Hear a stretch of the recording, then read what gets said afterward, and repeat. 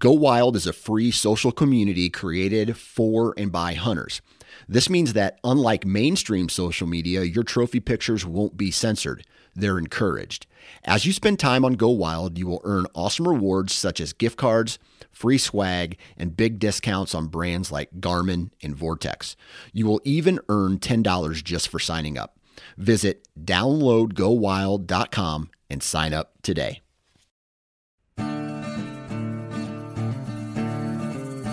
The Houndsman XP Podcast Network is taking you on the journey. Your host, Master Trainer Heath Hyatt, will combine his decades of experience as a houndsman and as a professional trainer that will light the path forward and make our packs lighter on this lifelong journey to become better hunters and houndsmen. There are no shortcuts, so lace up those boots and grab a dog leash. The journey begins now. I've been a member and supporter of Go Wild for over a year now. Man, how time flies. Their social media platform is for hunters, by hunters. And if you followed me for any length of time, you know that I'm in the woods or on the water if I'm not working. And yes, some ask, do you work? Unfortunately, I do. It's a place that I post all of my trophies, no matter how big or small. Mine, mostly small. I get tips, tricks, tactics, and advice from people who eat, breathe, and sleep the outdoors. I log all of my outdoor adventures, including the time spent listening to the best podcast in the land, The Journey, hosted by no other than yours truly. So when I need anything outdoors, I just log on to the Go Wild store, pick out what I need, and that's anything from hunting, fishing, camping, optics, outdoor wear, and yes, hound supplies. So when you make your next purchase at Go Wild, use our discount code, HXP10, to go along with that free shipping. I'm proud to partner up with the Go Wild team. So let's get your journey started today here on Go Wild. We're going to go back a little bit. It's been 10 years. I didn't realize that until we were sitting here doing a little chit-chatting. But, you know, in the dog world, and I don't care what world it's in, you know, we're in the hound world. You know, I've also been blessed to be a part of the law enforcement side of it and do a lot of training and teaching on that end. But I've always said this, and you've heard me say it on this podcast, that without coaches and mentors, I would not be where I'm at today, and I would not have some of the knowledge that I've been so fortunate to take from others. Because there's nothing that I talk about in this podcast that's mine. It's been learned from somebody else. Somebody else done it 200 years ago, and we're still implementing those tactics or training tips. And yes, we have evolved. We do a lot of things different than we did, you know, back when I started 19 years ago. But mentorship is huge. And for you younger guys that are getting into the dog world, hounds more specifically, if you can get somebody that'll take you under their wing, it's going to do you invaluable justice, because they're going to save you a lot of headaches, time that you could be enjoying yourself instead of being frustrated. So today, I've got one of my good friends, I consider him a good friend, and a mentor on with us. And I've got Jeff Barron on. Jeff lives in Lakeland, Florida now. But Jeff and I both have, well, he's got ties back to Virginia. We'll go through that in a minute. And Jeff is one of the co-owners of HITS. And you've heard me talk about HITS several times on here because I pull a lot of my knowledge from the variety of instructors they have at this seminar. And it is by far the best seminar, canine-wise, that I've ever been to. I mean, last year we went to Orlando. Jeff, how many people were there? 1,600? Yeah, we had 1,600 plus. Now, that's 1,200 attendees. That's the police officers and their supervisors and trainers that attended with us. And then we had about 400 vendors and instructors and admin people. So yeah. So what an amazing number. It is. I mean, and it keeps, like, again, before we get too far in this, like, from the time that I started going in 2013 was my first, well, I'll just walk you down the path so we don't have to go back and redo it. So in 2013, I went to St. Louis, Missouri. And just to give you guys a little bit of me, I actually paid my way to go to this seminar.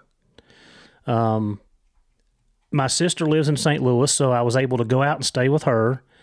And then I paid for my entry to the seminar, and that's how much I wanted to learn. Like, I wanted to know, I wanted to get information, and that was the best way to do it. Now, since then, my department has been 100% taking care of the financial part of it. But that was the start of it, 2013, August 2013 to be exact. So I go up to the registration counter, and guy sitting there, we start having a conversation. He asks me my name, I tell him, he hands me my badge. And my badge says Christiansburg, Virginia. And he goes, you live in Christiansburg? And I said, yeah. And he said, I'm from Virginia. And we got into this conversation, and Jeff's from Tazewell. And a lot of you bear hunters listening, y'all know where that's at. That's in some of the heart of the bear country around here. But Jeff's originally from Tazewell, and that was our connection. We started having conversations and talking about Virginia, and it kind of grew from one thing to another. And Jeff comes up, when he comes up to see his mom, I've had him over a couple of times. He's actually came, I mean, this is so important. He's actually came and stayed with me and went to our canine training. I mean, that he come to our canine training and helped me learn and helped our guys improve. And then as that relationship built, we actually had his group up doing, and I don't remember what year it was, Jeff, but y'all come up and done a detection class, a 3-day detection class. So I can't remember what year that was. It wasn't too many years after 2013, I don't think. I want to say 15 is what I want to say it was. Right. Yeah, you guys come up, and we had a huge class, dogs from all over the East Coast, and y'all done a 3-day detection seminar. And I'm going to roll this too before I let Jeff kind of tell about himself. So through my relationship with Jeff, and, we have ties because, he's from Virginia, I'm from Virginia. I have got to know a lot of the guys in the HITS Foundation. I guess that's the way you can say it. So there's a couple guys in there. So Andy Weirman, he does the detection stuff down in Florida. And then you have Ted Doss, who's an attorney down in Florida. And because of my relationship with Jeff, I'm able to tap into those guys. I can't tell you the times that I've sent Ted email on case law and stuff, and he gets right back with me and answers it to the best of his ability or gives me really good guidance or advice. Andy, the same way. I've sent him emails on some detection problems that I was having, and then on a case that come out of Idaho here just a while back, and Andy gets right back with me. But, that circle of influence, it continues to grow. And as it grows, you gain more knowledge and you get better. And I can't be thankful enough that, our paths crossed, because a lot of what I know now has come from you, Jeff, or the seminars that I've been to over the years, and I've been to several of them over the years. So to 10 years, I've been to at least 6, maybe 7 of them. I missed the one in Chicago. You had one out.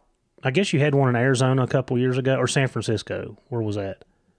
Yeah, we had one in San Francisco, and then we had one in Phoenix as well. Yep. Phoenix, Scottsdale, they're neighbors, so we're back there. Yep. So that's the 3 that I've missed. So out of 10 years, I've missed 3 years, and that's because they're on the West Coast, and I don't really feel good about asking my department to pay for me a $1,500 plane ticket out there and back. But so that's that. That's how our paths crossed. The mentorship, and I'm sure as we go through talking, we're going to talk about that a lot, because, Jeff has fielded phone calls from me after phone calls from me. And not only me, several other guys in our group have called and asked questions.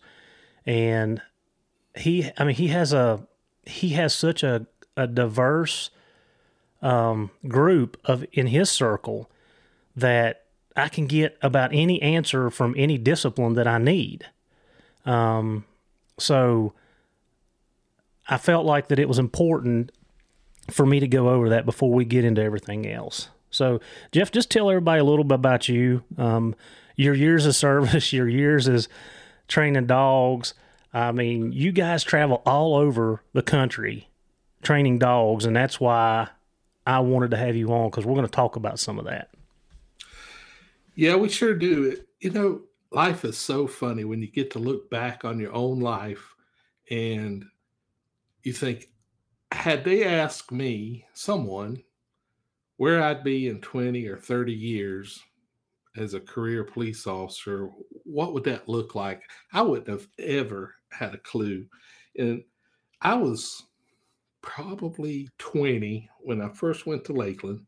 And of course, I was born in Richlands, which is in Tazewell County. And then my mother and father moved us to Florida when I was 7. But I went back every year and spent the summers with family there. So it's definitely home to me, and I still get back there as much as I can. But when we moved to Florida, I got out of high school, went to work for a prison, and saw their bloodhounds there, and I thought that was just the neatest thing. I had been raised with hog dogs, catching hogs with dogs, and so that was my first experiences. My grandfather was a foxhound guy, so that was my early experiences with dogs.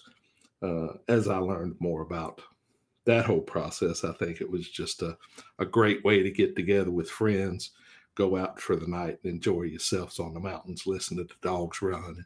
They could tell which dog it was that was theirs, according to them, Mm-hmm. But that was my first experiences with dogs. And when I went to the prison, I saw the bloodhound, thought, man, that's the coolest job. I like that. But I never got there. I always wanted to be a cop, but I didn't really give too much interest to the policing side of it when I saw my first police dog.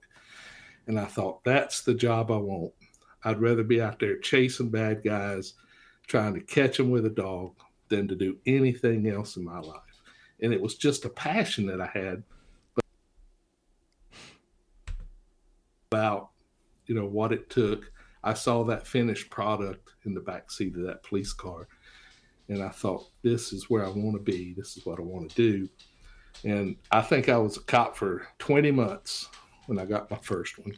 And my police department was kind enough to leave me in that position for 31 of my 33 years that I worked there. And that was such a blessing to me. And I'm not one of those guys that just sits in the position and rides it out as a way to retire and not ever advance myself. So I was always going to classes, and you talked about paying your own way. I had paid my way to so many different classes over the years. I remember early 2000s, Bob Eden, great mentor, one of the guys that, had this traveling seminar where they would go and they'd train people. And he come to Florida about 3 or 4 years in a row, and it was always a different topic. And I took every single class that he had, to the point where he gave me my last check back because I had taken so many of his classes. He's like, I've paid enough into his services that he wanted to give me a class. And I had learned so much through that stuff, but I had this passion to want to give back to people and educate them on what little bit I knew. But I'm a student of this game to this day, and not necessarily exclusively to the law enforcement side of it, but to every other aspect of sporting dogs, just training dogs. It's just a passion that you have when you get into different fields. It really opens your eyes to what these dogs can do. And I could live 10 lifetimes and still be learning from the different types of training that we do. You know, whether it be hounds, whether it be bird dogs, whatever the case is, just the fact that we can manipulate the genetics on it and then use that to exploit the training and the techniques to get them to do what we want them to do is just amazing to me, and it never gets old. But yeah, I spent 31 of my 33 years with a dog in the back seat and a leash in my hand. And over the years, the first thing that I said today was, you never would ever guess where you'd end up, after 20 or 30 years of doing this stuff. But I was blessed enough to meet some good people that wanted to do some business with me, and we entered business together and started training dogs, and we traveled the country doing it. And our first little gig was through MCTFT, which was the Multi-Jurisdictional Counter Drug Task Force. Mm-hmm. And Frank Campbell hired us through the college. We were paid through the college, and it was tuition-free training for police dog handlers to go to it. And our class stayed booked up.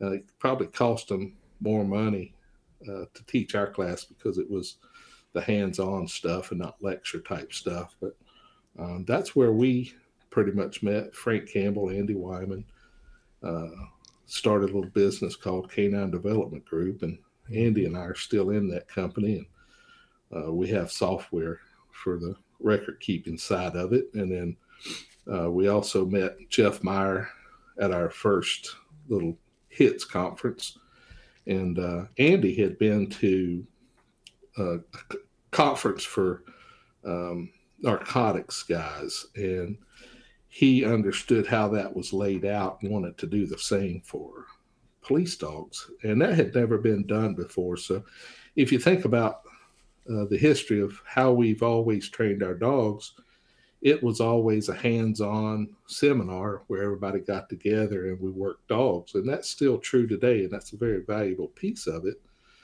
But when we introduced HITS, it was all lecture. And so that's 5 breakout classes running 8 hours a day for 3 days. And it became wildly popular. And I sat back one day and I was talking to Andy, and he said, "Did you ever think about the impact that we had on this industry, being law enforcement canine, and the way training is delivered?" And I thought, I had not until you said something. And when you think about that, when you're looking at giving this type of training, now we're up to 1,000, 1,200 people annually at one conference under one house, with all these people who know so much, what an impact that has made on the education of handlers. And my first dog was out of somebody's backyard in 1988. And if we wanted new dogs, we'd put an ad in the paper and say the police department needed a new dog. If anybody was interested in getting rid of a German Shepherd, we'd go look at it. Now, that's how far back we were. We didn't have the internet. We didn't have cell phones. So we'd use the newspaper to advertise for us, and word of mouth. The guy that put us into canine back in the day, I always considered him the godfather of canine, especially in the county where I worked, because he worked the first police dog there. And then he put me into canine. One day I went to training, and I was wearing a Tazewell Bulldogs sweatshirt from the high school there. And he said, "Boy, where'd you get that shirt?" So I told him, and he said, "You have got to be kidding me." Now, we had known each other about a year, and this is the first time that topic come up.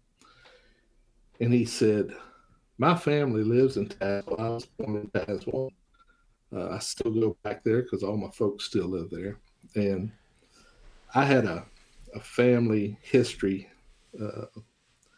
book that I gave him one time when he went home for a family reunion, and come to find out we're related and past cousins type of thing. But what a small world it is sometimes to have those types of connections. But getting back on the subject of dog training, the value that we have in networking can never be overstated.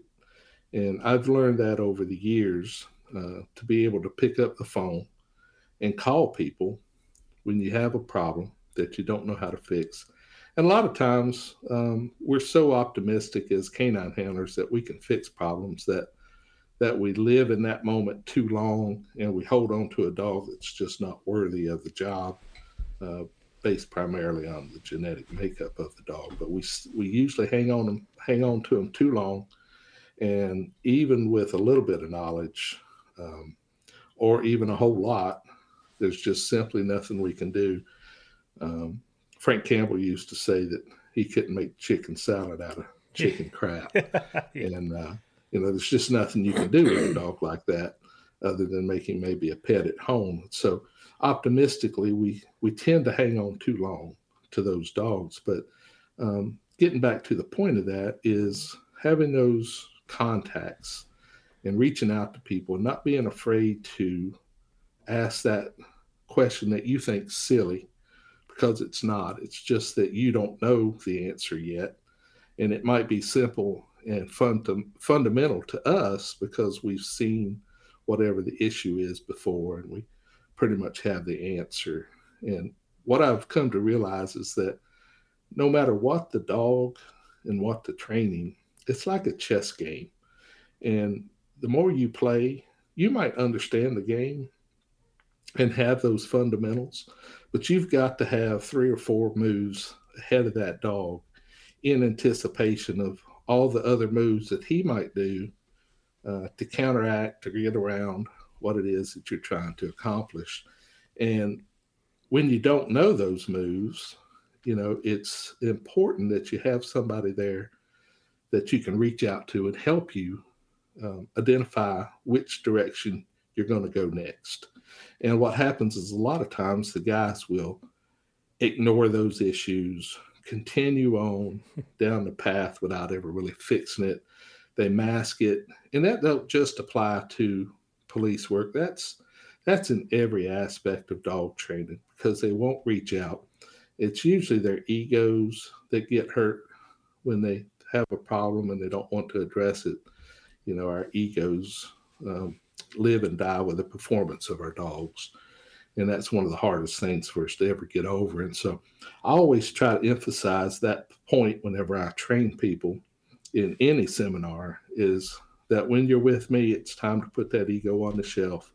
We're not going to criticize you. And if we do, it's always fun anyway. So Right. It's so important to be able to have those people that will reach out to you. And I had this yearning to teach people early on. I wanted to have them be as enthusiastic and energetic as I was about getting better. And it was always disappointing to me when I would try to help somebody who would reject it. And I felt so frustrated with that. And I learned over the years that, you can lead the horse to water, but you can't make them drink. And so I stopped leading them to the water and let them come to it. And those that come to you for that are the ones who want to drink, and they will. And so those are the sponges that I like to fill up with knowledge. It's the others that I can't waste my time on, because it'll beat you down when you're trying to teach somebody something that don't want to learn it. Yeah. Jeff, you said several things there I want to go back and touch on. The Journey on Houndsman XP has teamed up with One TDC. This dual-action support for oral health and mobility in our dogs. This unique supplement is so effective that it is recommended by top veterinarian experts worldwide to maintain and improve our dog's health in 4 different areas. Their oral health, hips, joints, and muscles, skin, coat, energy, and recovery. Guys, I've been using this product for the last 6 months, and it has been a game changer for me. If you're looking for something to help with the overall health of your dog, Go to worksowell.com and give this product a try. It is highly recommended by Houndsman XP here on The Journey. Do you like to be outside like I do? Hunting, fishing, hiking? If so, onX is the app for you. I've been a loyal onX user for years. It's the one app that I can honestly say I use daily. While hunting, I know where I'm at all times. I mark trails, bedding areas, feeding areas, and the list goes on. In my travels, I use it to pre-scout all the new places that I am blessed to hunt. Last year while hiking Yellowstone, I used onX to map out the trails and know the difficulty of each one. And here's a secret. I mark all of my favorite fishing spots on onX. It's been a game changer for me at work. I've used it multiple times to get in touch with property owners. onX has so many great features and tools, you can literally use it in your everyday life. It is by far the best mapping app on the market. And hey, it's approved by yours truly at Houndsman XP. So when you go to subscribe to onX, use our code HXP20 and get you a discount. So get your journey started with onX and know where you stand.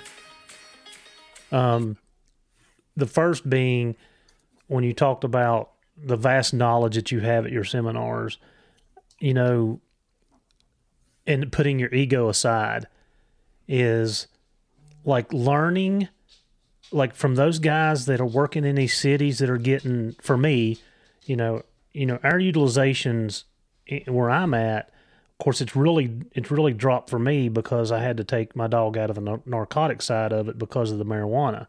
So I'm just doing tracking and apprehension. And I've had 2 apprehension dogs now and have not got a bite. I've had several opportunities, but something happens. They end up having a weapon or something happens. But back to what I was saying is that listening to the guys that are working these, like, they're getting 5 and 6, 8 and 10 deployments a shift. Like, they have so much they have so much deployment knowledge. You cannot not listen to them.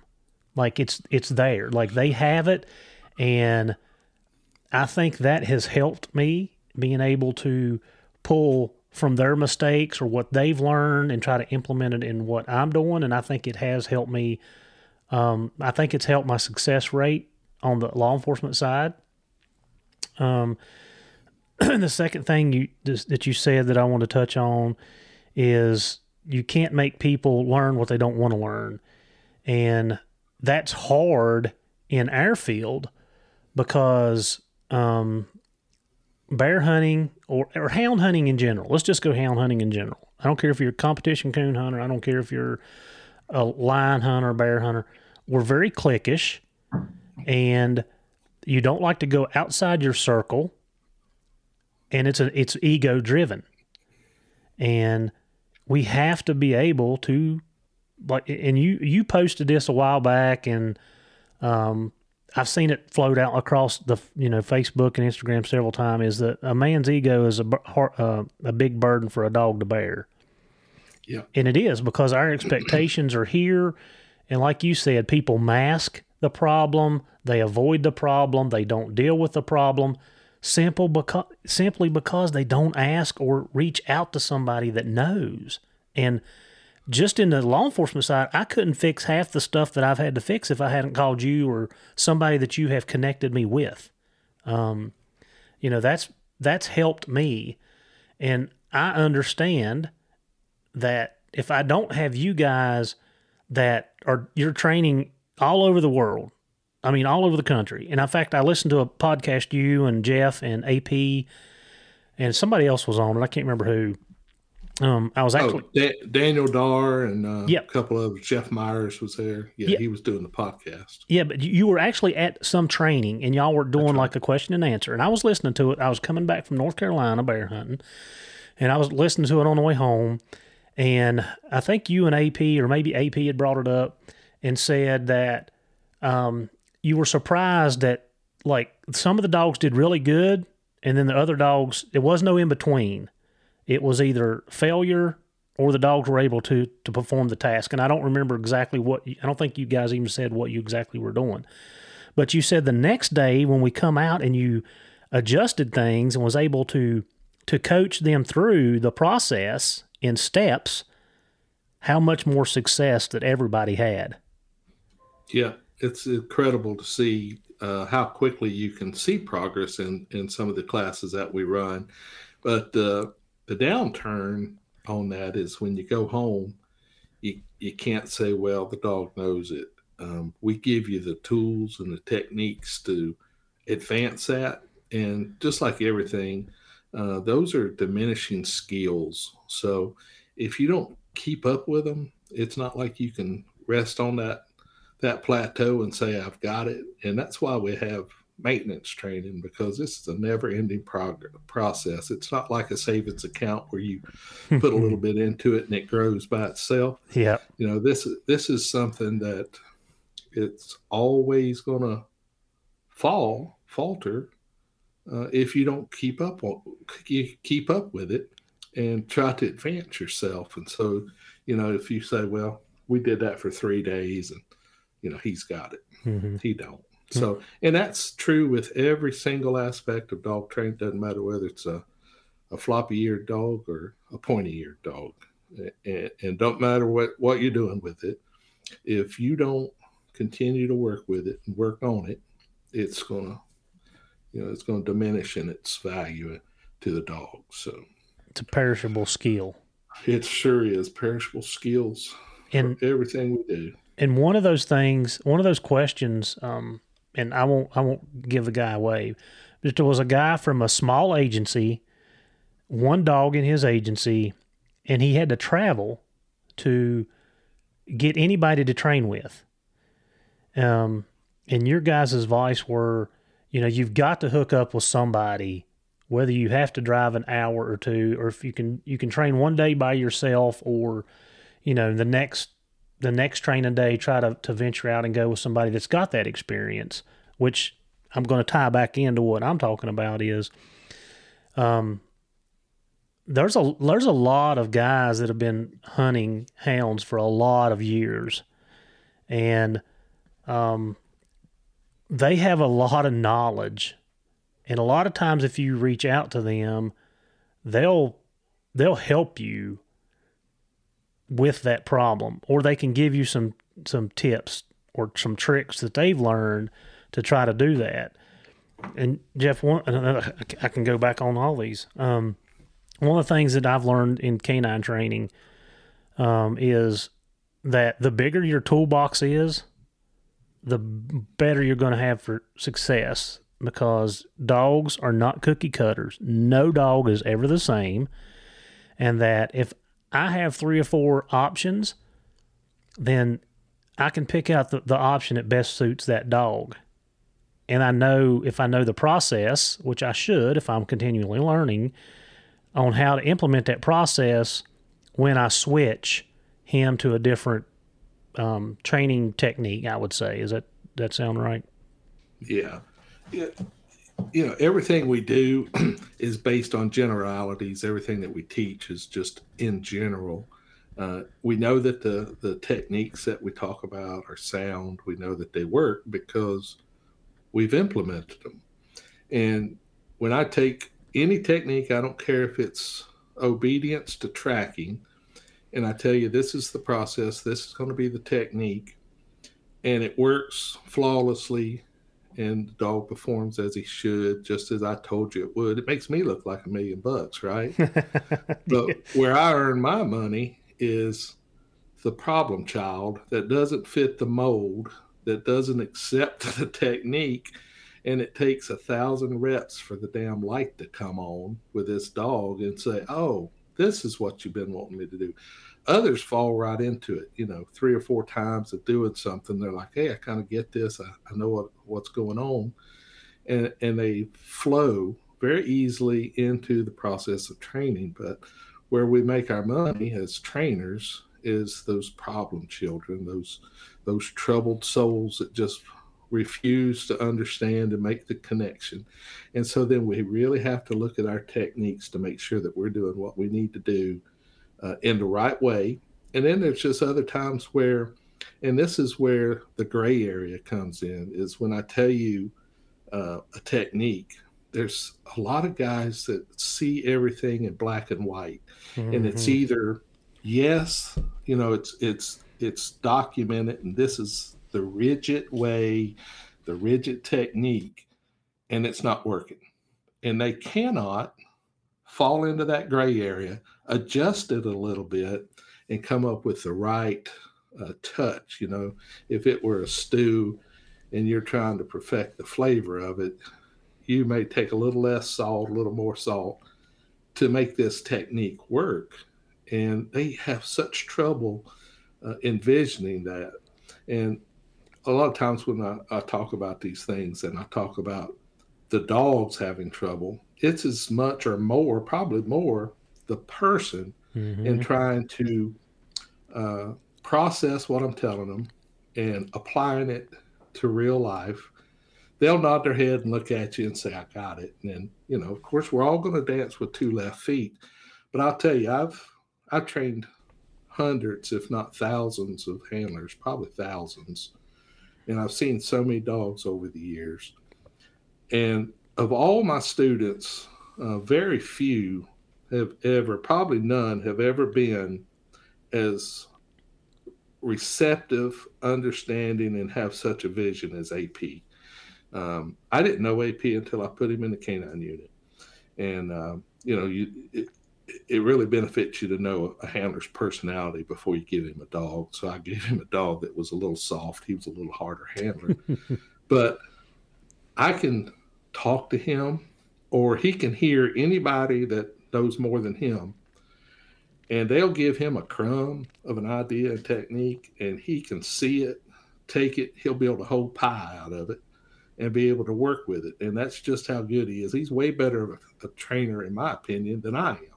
And I'm the guy that trained him to begin with. But it's people like that who really shine in any, probably any environment, but we're talking about dogs and training. So when these people come around and they're open, their heart and their toolbox to you, don't be afraid to pick their brain about it, because they're going to give you something, and don't necessarily say, well, it didn't work for me, so therefore it doesn't work at all.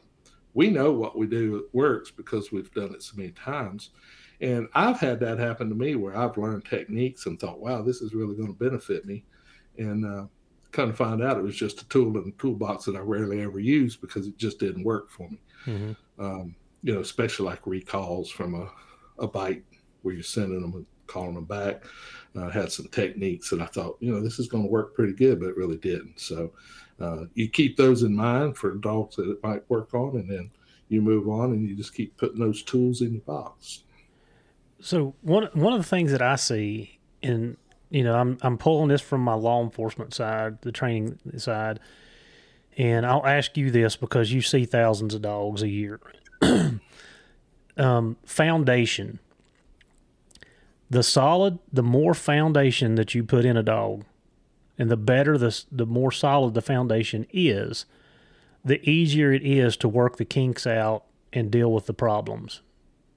Is that true or not?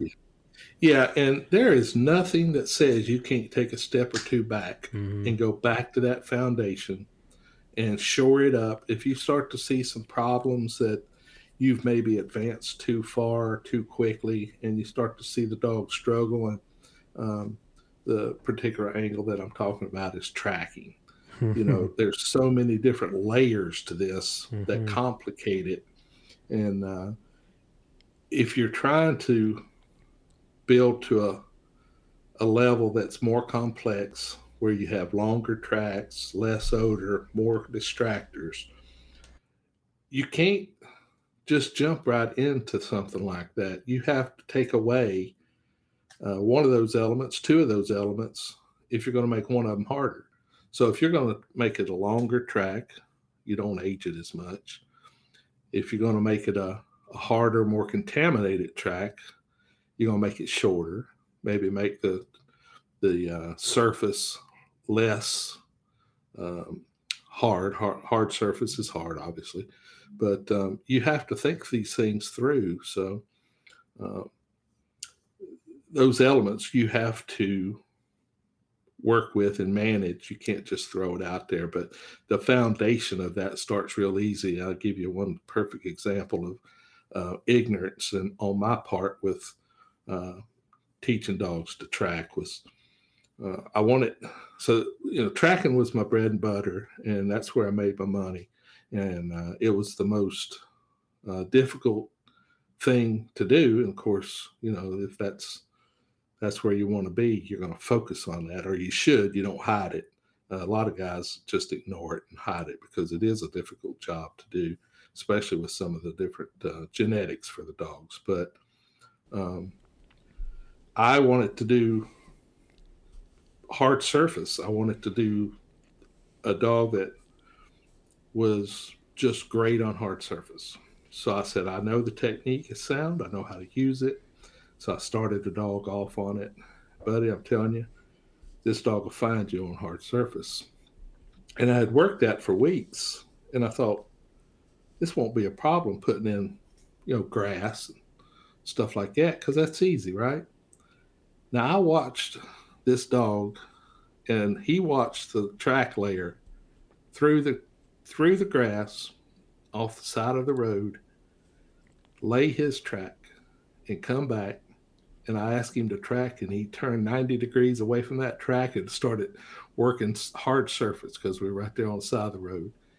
And in his mind, that was not the picture. And I knew better. I just thought that really didn't apply in this case. Dogs paint these pictures in their heads of scenarios, and that's what we're doing for dogs, is putting as many pictures in their head. But it was just like starting over. I mean, 100%, he did not understand the concept of a track that was in the grass because I had done so much hard surface. He turned 90 degrees up and down that road we were on and wanted to try and find something to follow. And so that taught me right there that you have to be diverse pretty quick. And, I had laid such a foundation for that dog on hard surface that putting that easy grass on there wasn't easy at all. So from then on, we started, breaking it up and doing all those different surfaces at once so that we painted those pictures simultaneously. But the foundation is so critical. I've had guys come to me and said, well, I do the advanced stuff better than this basic stuff. And I just chuckled to myself because you can't do anything in police work without control. There's no tactics without control, and control is just basics. And so once I kind of imparted that idea to him, it made a little more sense to him. But I can tell you that if I were to advertise a class today, and I advertise it as a fundamental basics class, I'd only get about a third of the interest if I'd run the exact same class and said it was advanced, because people want advanced. But when they come to class, they can't do what I'm hoping they'll do because they can't do the basics. Yep. And a lot of times what I do is I spend a lot of time with those guys who want to do the advanced when they come to class, running through some techniques that will get them up to speed before they can ever do anything more advanced, because they just don't have control. Yeah. And I mean, that's a good point you made. And I don't guess I've ever said that out loud, but the wrong foundation, or not the wrong, but a foundation in one direction can definitely set you back when you're trying to do multiple things. Yeah. And, you guys, when I first sit through your class, you guys start off on hard surfaces. We don't. We start off on, vegetation, because most of our deployments are rural areas. Very seldom. I mean, not a lot, but we'd have, tracking through town. And even if we did, there's so much grass and so many islands in the parking lots and stuff like that, I can find a productive source pretty quick and get back on it, where you guys are a lot more pavement oriented.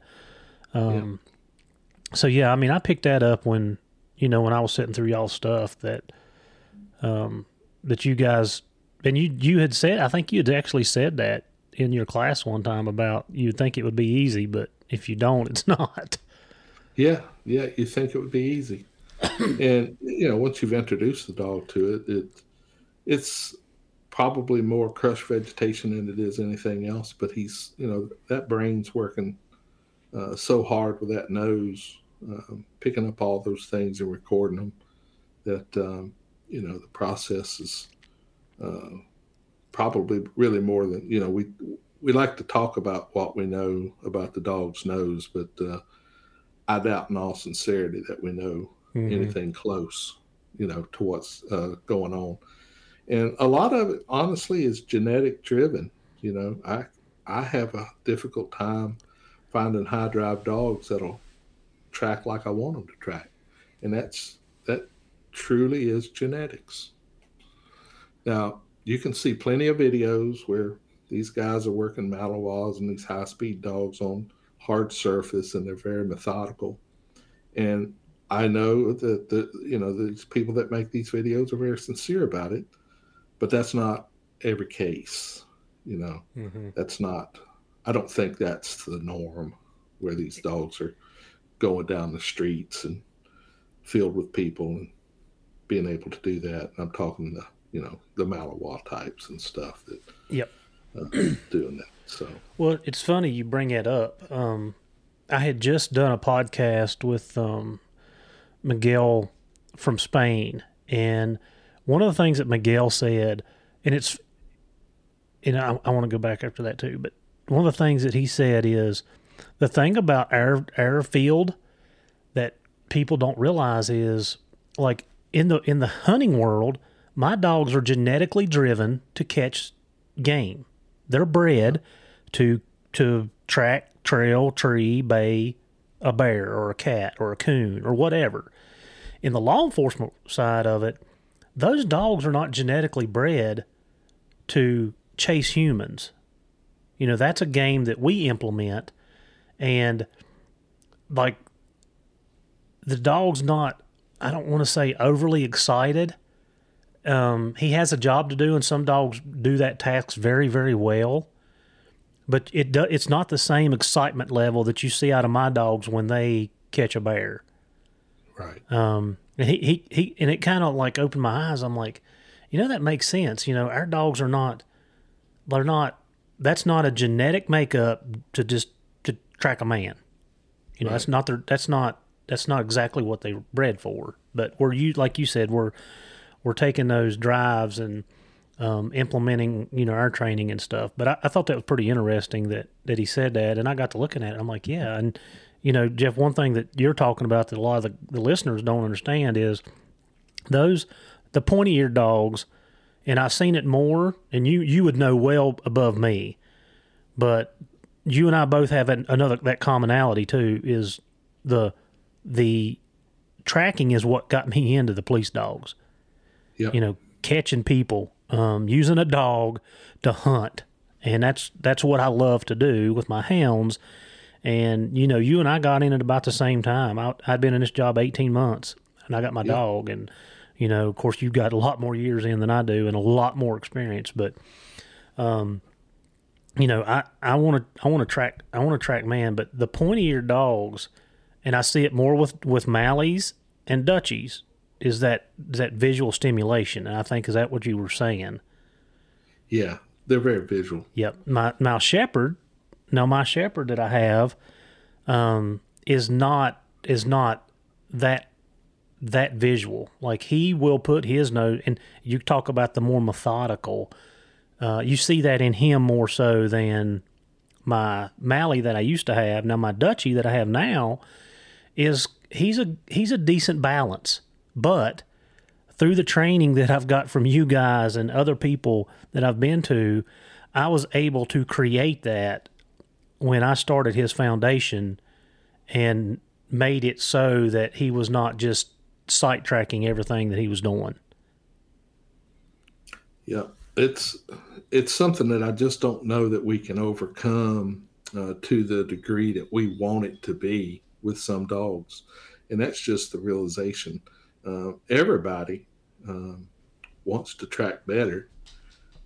If you're so inclined to advance yourself, you're going to reach out, and that's where your contacts come into play. And that networking is so important. And I don't want to beat a dead horse, but I don't think that I can ever overstate the value of that, to reach out to people, to find the ways. And if your heart's in it and you want to do good, and it's not something that you're looking for the accolades from the police department for, you're looking at it from a self-satisfaction, because that's pretty much where we have to be if we want to really be good. We talked about paying for classes out of our pockets because we just want it to be better. But, for the guy that has to travel an hour, if his heart's in it and he finds the people that he can connect with that will help him advance, that hour drive just, it might suck a little bit, but it's a sacrifice that people like that are willing to do. And I know I've certainly done it. I've got people that, are an hour and a half away from me, that hour and a half drive ain't nothing for me to go see these people and talk to them and train with them. That's just the way it has to be, because of the thing that I want for myself. And it's not, I'm retired, but I still learn. Yep. Speaking of learning, we got a new company called Smart Talk, and that's going to be 2 days before HITS this year. And that's really for the guys who aren't in law enforcement and the ladies who aren't in law enforcement that want to train dogs and learn from a lot of the instructors that'll be at HITS. So we're trying that out this year. We've got about 100 people signed up so far for it, and it's a 2-day seminar. And our focus, because we do have to have a focus for the 2 days, because civilian dog training is just a 360-degree view. There's so many aspects of it. But our focus this year is search and rescue, and then the nose work. And that's really that whole civilian side of everything plays such a value in what we can do with our police dogs that it's been overlooked for years. We used to think that we were better and thought that we were separate, and we knew what we were doing with police dogs much more than any civilian trainer. But there's so many different things out there to learn, and I'm just having a ball with all this stuff. There's scent detection work where people get together with their dogs and they compete, kind of like a drug detection certification. And they don't find drugs, they just do the different scented oils and stuff. But it's a huge thing. And so people want to learn that sort of thing too, is the detection side of it. But search and rescue is huge. All these different aspects of dog training, we're just going to have different stuff with the Smart Dog Training Conference in the coming years that we do this conference. So that's going to be another great asset for people who want to learn more about developing whatever skill it is that they want, because these basics are a lot of times just that. They're universal and they're basic, and we can advance it. But, you were talking about the drives of the hounds and the difference in the way they perform with the tracks and versus the police dogs. And that really evolves down to the reward system. These hounds are being rewarded genetically, interested in the thing that they find, whatever animal it is that they finish up with, whether they tree it or whatever. But that's an interest that is shared by the single hound as much as it is the group. So, if you're running a pack, they're learning from each other. They're feeding off of each other's enthusiasm to do that job, and then they're learning at the same time. Now, their genetics may push them straight into how to use that nose with that brain, but it's the pack that they're learning from to find home that skill. And we talk about dogs being able to track every single one of them that has a properly, they're not some type of issue physically with their nose not working, but they know how to track. But obviously, it's up to us to hone that skill to the level that we want it. And so, when we talk about trying to find the drive and to take that drive and enhance it for ourselves, it all boils down to what reward system that we have. So the hounds have that straight into their DNA to do it, and then their pack mentality enhances it and hones it. And then, of course, we need to shape that as we go as well into the direction that we want it for different sport. I talked to a guy the other day that had some pointers, and he was getting into the sport of the bird dogs. And I was floored at the amount of control that these guys have to be able to go out and compete against one another. And one of the aspects was that your dog had to work with my dog, having never seen my dog before. In control and allowing one dog over the other to lead that point. And so it's just one more thing that opened my eyes to just how much there is to learn out there from these dogs and from the guys who know it. That was just unbelievable at the amount of control that they could work on the dogs. Yeah. And a lot of it's genetics, but we put our human influences on it. But the point I was making is that it's the reward system that really drives them. Yeah.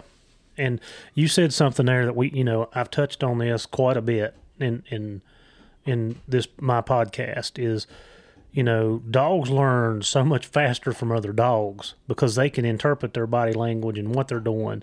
That pack has a lot of value to it where, when we separate the dog and we're trying to teach it in what human thinks it should be, a lot of times that gets distorted. Yeah. And, we've talked about, you've trained this, we've done it, we put a crate. I know Franco had us do it. We put a crate out in the field, put the dog in it, let him watch all the other dogs work. I know you talked to me about muzzle work, letting the dog watch, doing that muzzle work. And, that pack has a significant value that a lot of times I don't think we, as dog owners, put enough weight in it. Right. I can give a real quick example. And this goes to a lot of guys that have really gamey dogs, that if you've got one or two dogs that like to pull fur, they like to get in there and get after it, then you're going to have a whole pack of that. And if you have a dog or two that stands back and works an animal like a cow dog, which is what I prefer, I want my dogs on the rear end, not the front end, and I want them back, and I want them baying, and I want them putting enough pressure on the animal to stop it, but at the same time I want them to have enough sense not to get tore up. And they learn I can't teach that. I can't teach it. The pack teaches that. Yeah. So much value in that. So much value. Yeah, there's, it transcends across the lines of anything that we want to do is that these dogs learn from each other. And the AKC is going to do a presentation at HITS this year. And the guy that's doing it, I forget his name. His last name's West, I think. But they have done some breeding to try, and everybody does breeding to try and enhance the breed, but they've made some successes in the detection dog work, the labs and stuff that they use with a breeding program that, that they believe is scientifically sound and it's worked for them. So I want to hear what the guy has to say about their process and their thinking and how they've developed this whole thing, because in anything that we're doing with these dogs, genetics is really a sharp indicator of how far we can take it. If say we were working at knee level on a dog who's genetics are there, we may only in performance rise to the waist. But if we can breed them with that right genetic coding, and that comes out strong at the waist, we may be able to take that, to our shoulders or above with what we know about it. And that doesn't just isolate itself to one particular style of dog disciplines, dog training. That transcends them all. Mm-hmm. Yeah, no, genetics, and we talk about that as, that's your start, is how strong are your genetics for whatever you're using the animal for. I mean, you can't manipulate that a whole lot. If it's there, it's there, and if it's not, it's not. And it's so important. You can still take one with good genetics and not knowing what you're doing in training, and it would be just a couch potato because of the things that you've allowed it to involve itself in around the home or whatever pictures that it's developed, so that you can just have a couch potato basically. But there again, if you've got that good genetics, the first 12 weeks of a puppy's life is so impressionable. And if it is exposed to things that have traumatized it in that first 12 weeks, it can carry those fears to the end of its life, and it can manifest into unwanted behaviors that just reduces it down to a pet. And a lot of times we'll see that in the police dog world too. But even dogs that, and I'll give you a perfect example of the border collies and the guys who raise them. They will, from day one, when those puppies are born, start putting environmental exposures to them, because they're very sensitive dogs. And every day, they play loud music in the kennels. They play different thunderstorms over the speakers, so they're exposed to that. Hot towels, warm towels, flipping them on their back. And so every day they're exposed for those first weeks of life, to try and just inoculate them to that little bit of stress before they ever get a negative exposure that might traumatize them for the work that they perform. Yeah. Yeah. Well, Jeff, before we wrap this up, what, you've been handling and training dogs for 31 years. What advice would you give to the listeners about dogs or dog training? Like what is one piece of advice that you would want people to know?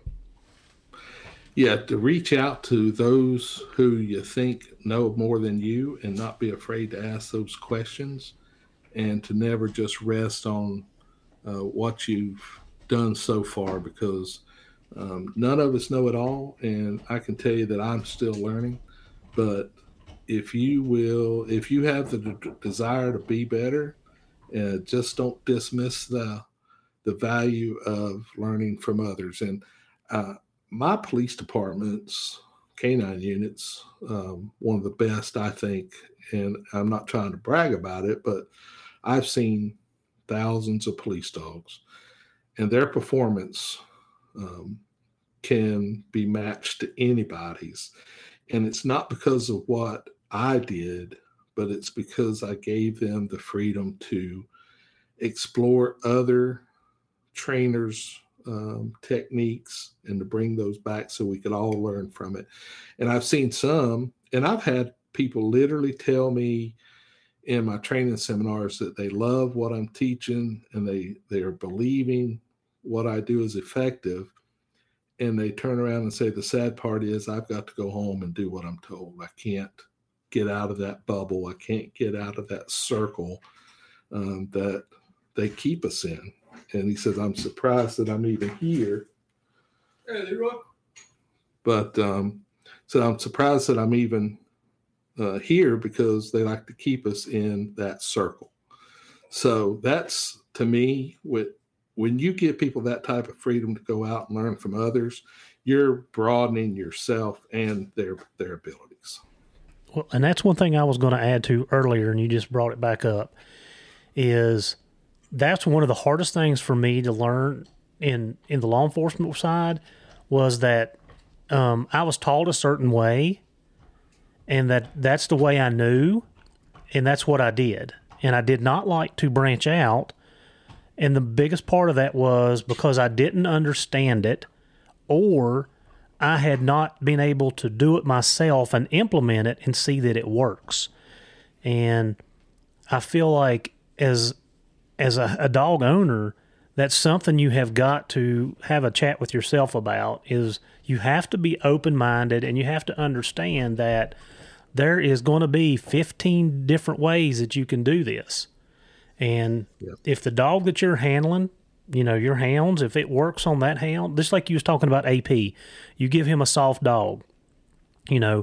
As for us as trainers, that's something we have to do. We have to pair our dogs with our handlers, and you have to know their personalities and stuff. And you have to be able to say, okay, I learned through an old time method that I won't give it away, but a certain agency still uses that method. And I feel like I have evolved 10 times of the way I learned it. And they still use that method, but they have perfected their craft. They are really good at that. And what people don't know is they pick out certain types of dogs that fit their method. And they wash a lot of dogs because they don't fit that style of training. Right. And, as a handler, you've got to be able to branch out if you want to become better. And I don't care what field it's in, hunting, retrieving, pointing, police world. You've got to be able to tell yourself that I need to learn different ways because there's one point in time that I may need to use that way. Yeah, that's exactly right. So, in a nutshell, that is the advice that I would give people is that, and it's funny that you talk about the different ways is, everybody's going to tell you something a little different, and it always frustrates and confuses the new guys trying to train a dog because the first thing that happens is when something don't work out is, well, you're telling me one thing and somebody else is telling me the other. And so I'm always constantly trying to calm them down and say, listen, if I'm worried, that's when you need to start worrying. But if you don't see me worried, don't start worrying yourself. This is just a process. Mm-hmm. And so a lot of times I will allow that person to work whatever techniques it is that they're being taught by the trainer that they're under at the time. And later on, we'll talk about what I think about it. And I've found that to be the better technique as the trainer is to not give too many different conflicting ideas to the handler at first because it's so they're dancing with two left feet to begin with. And so to, say, well, do it this way. And then the other guys just told them to do it a different way. And it's not that either of us is wrong. It's just that they're different. And so I try to limit myself sometimes when I go to see the progress of a class being taught by somebody else. Mm-hmm. Yeah. Well, Jeff, I appreciate you taking time this evening and sitting down. I hope when you get back up this way, you give me a shout and we can catch up. I know I won't be in Arizona this year, so I won't get to see you out there. All right, man. I look forward to it. Thanks for having me on. All right. Thank you for helping us teach, train, and learn. All right. We'll see you later.